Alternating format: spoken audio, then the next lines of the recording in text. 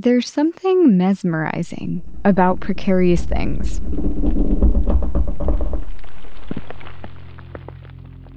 Things dangling, suspended, on the edge. Things that feel like they should give into gravity at any moment, but instead defy it. Tightrope walkers, mountain goats, the Leaning Tower of Pisa.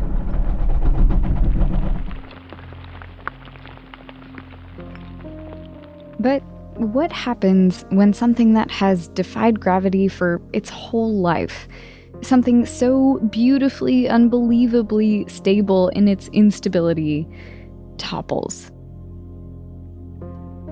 I'm Abby Peralt, and this is Atlas Obscura, a daily celebration of the world's strange, incredible, and wondrous places.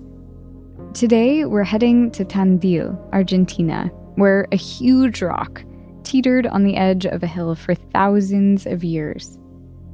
We'll find out how La Piedra Movediza brought tourism, fame, and what's said to be a 100-year curse to the city. After this.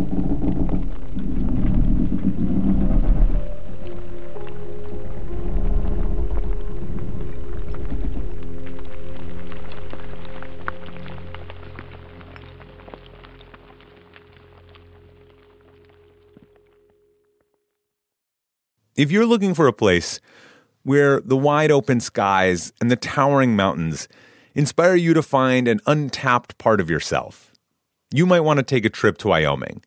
It's a place where bold, curious spirits forge their own way on all types of adventures. There is no shortage of iconic, expansive landscapes out there. You can discover breathtaking hikes, stunning state parks, authentic Western culture, and other historic sites, along with the tales of famous outlaws like Butch Cassidy and pioneers like Buffalo Bill Cody. The truth lies west. Discover yours at travelwyoming.com. You like to watch new stuff, right? Well, go to Hulu and see what's new, because Hulu has new stuff all the time. Like Vanderpump Villa, the new docudrama starring Lisa Vanderpump, where first-class luxury meets world-class drama. A new season of The Kardashians starring The Kardashians, of course. And Grand Cayman, Secrets in Paradise, the sizzling new reality show set in the tropical Caribbean. It's all new and it's streaming now on Hulu.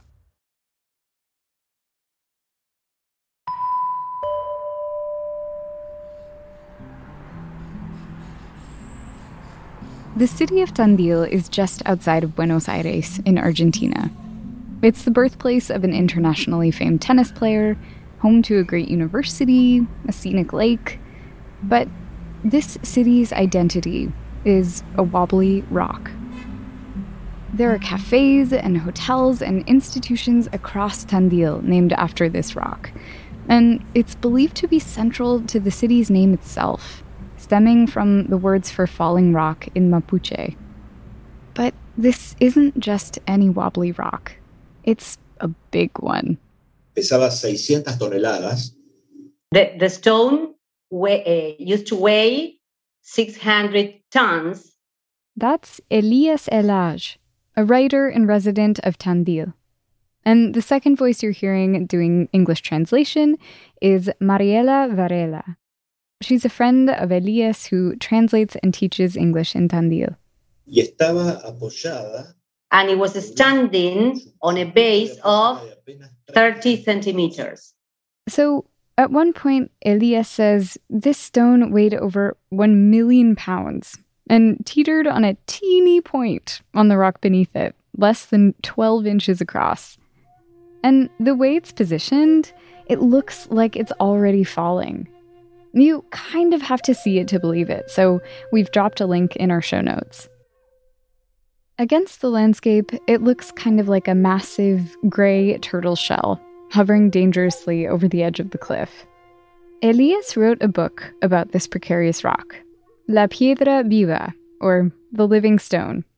And when I asked him what compelled him to write about the rock, he spoke about its geological intricacies, how it was formed as a part of a billion-year-old mountain range that was once underwater and emerged from the sea and then somehow stayed in this strange, suspended position for what could be thousands of years.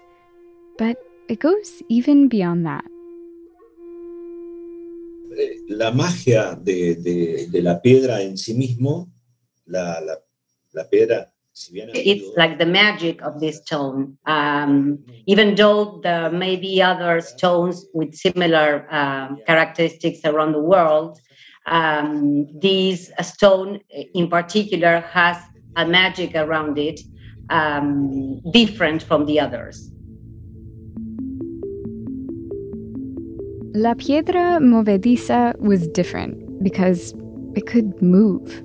Esa oscilación era completamente era lo que. The oscillation of this stone was like a miracle, standing on such a small base, and the magic of the stone and the fame that this stone gained worldwide was based on basically this. It was also it had an oscillation between 40 and 60 times an hour. This oscillation was so slow and so slight that just looking at it, you wouldn't even know the stone was moving. But people came up with ways to prove that it was. La más común para demostrar la oscilación era que le pusieran botellas. The most popular one was to put a bottle under the stone so that with this oscillation, the bottle would break and prove that it was moving. Tourists began pouring into Tandil to see the stone. Throughout the 19th century, it was heavily visited, tattooed with graffiti, touched and poked and pushed. There was even a circus artist from Italy who performed on top of the rock. There's this photo of him completely upside down, holding himself up by one arm. But the wild thing is, he looks almost tame in comparison with the gravity-defying position of the stone.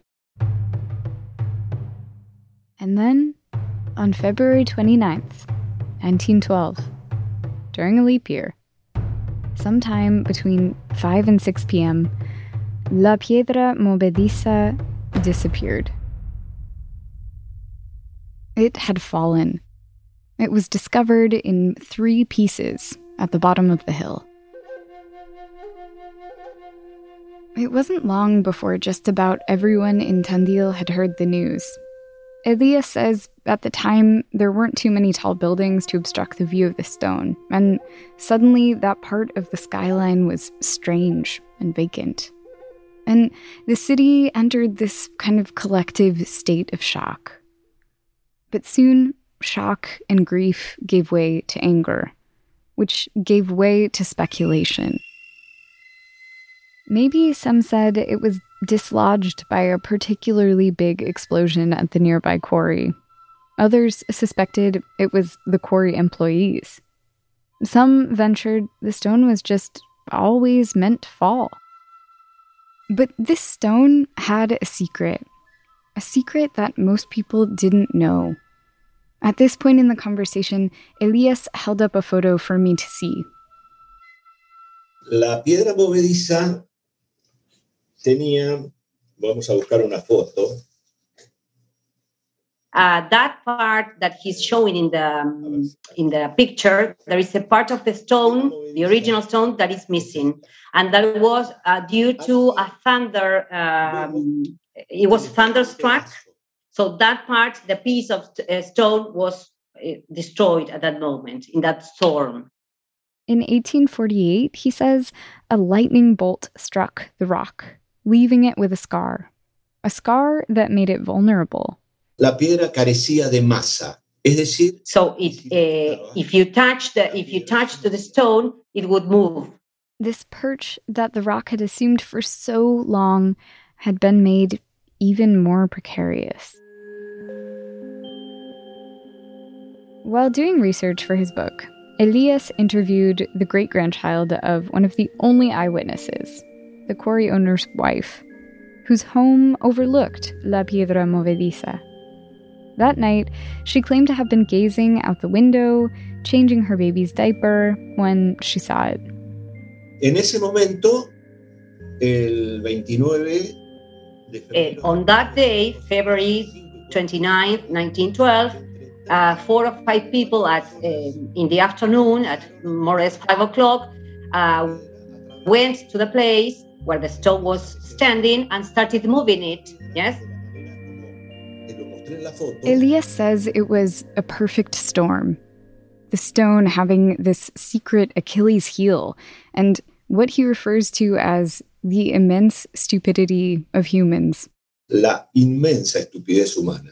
Even with an eyewitness, it was still a theory.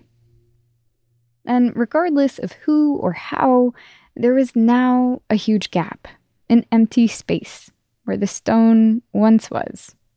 And a lot of people wanted to see it filled again, to return the city's mammoth rock to its rightful place. So, politician after politician campaigned on it, made promises to restore the stone by whatever means possible. Esto que ven acá, Elias showed us blueprints that had been laid out for train tracks, snaking up the hill to return the 3 broken pieces of the stone back to the top. That idea didn't work. Then, in 1971, another ridiculous pitch was put forth by 2 brothers from the US. So to glue it together.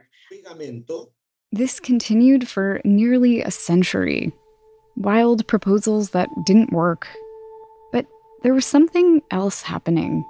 Something strange. Y se lo tomó como una leyenda política, como una maldición política. Los 4 intendentes que pretendieron. It was like a curse, because every mayor that wanted to restore it, something bad happened to them. 2 of them died, and the other 2 were taken out of office with some military governments.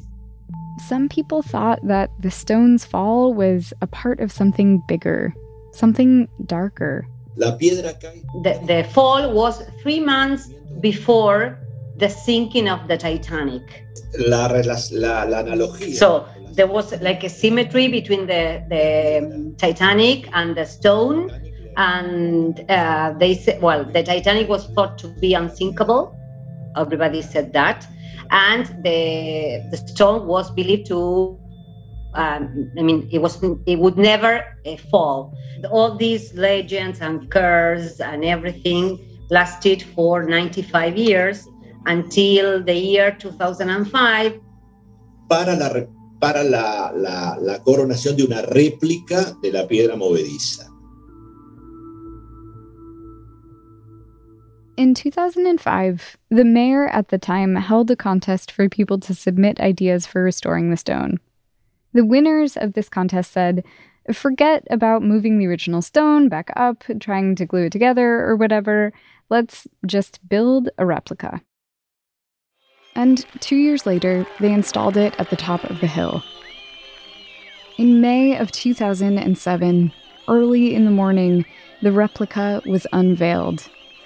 Throngs of people showed up, including the president at the time, everyone clapping and waving flags, all eyes on this one lump on the hill, covered by a tarp. Elias was actually covering the ceremony for a radio station, so he arrived in the chilly early morning hours. And just as the sun was beginning to rise, he says, the tarp was lifted. And there was the replica of the stone, balanced against the pale blue morning light. Se cerraba una etapa incipiente fue. It was a moment of, it was so emotional because it was like a moment of closure after all these years of legends and curses and everything. It was like a moment of closure. So from that on, it was everything was emotions. There's a lively debate over the actual aesthetic of the replica. Once you get a little closer, Elias says it's clearly not the original stone. It's made from a metal frame and these synthetic fibers. And it's bolted down, so it doesn't move at all. But still, its presence back up on the hill where it had been for so many years before, that felt big. Empezaba a amanecer, estaban en las primeras luces del amanecer.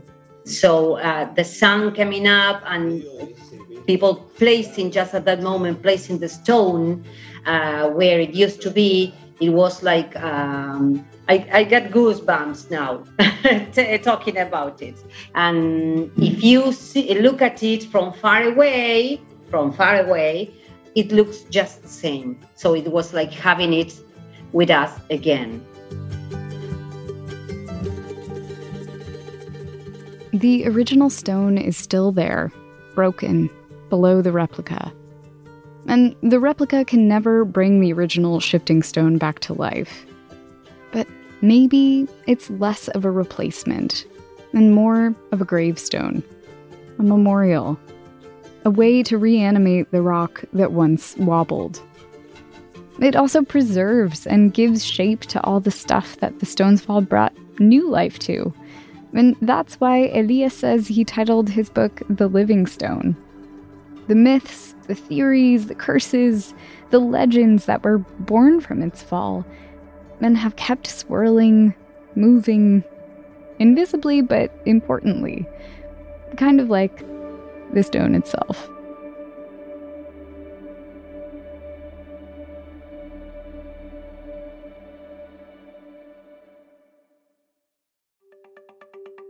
Thank you so much to Elias and Mariela for taking the time to talk to us. This podcast is a co-production of Atlas Obscura and Witness Docs. Our production team includes Dylan Thuras, Doug Baldinger, Chris Naka, Camille Stanley, Sarah Wyman, Tracy Samuelson, John Delore, Peter Clowney, Manolo Morales, Chinenya Onike, Camille Mojica, Maddie Weinberg. Our technical director is Casey Holford. Our theme and end credit music is by Sam Tyndall. This episode was mixed by Luce Fleming. I'm Abby Peralt. Thanks for joining me. Witness Docs from Stitcher.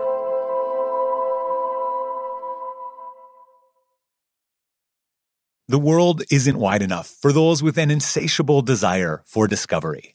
The all-new 2024 Lincoln Nautilus Hybrid SUV offers the power and freedom to explore further and deeper than ever before. Intuitive, smart features ensure that you're always connected to the road ahead. Inside, a thoughtfully designed cabin immerses you in a universe that is all your own. The larger-than-life panoramic display spans the entire width of the cabin. It's customizable and interactive. Drivers can even personalize their backgrounds with a series of nature-inspired themes. This vehicle signals the arrival of an exciting new chapter for Lincoln. Discover more about the 2024 Lincoln Nautilus at Lincoln.com. At Radiolab, we love nothing more than nerding out about science, neuroscience, chemistry. But we do also like to get into other kinds of stories. Stories about policing or politics, country music, hockey, sex, of bugs. Regardless of whether we're looking at science or not science, we bring a rigorous curiosity to get you the answers. And hopefully make you see the world anew. Radiolab, adventures on the edge of what we think we know. Wherever you get your podcasts.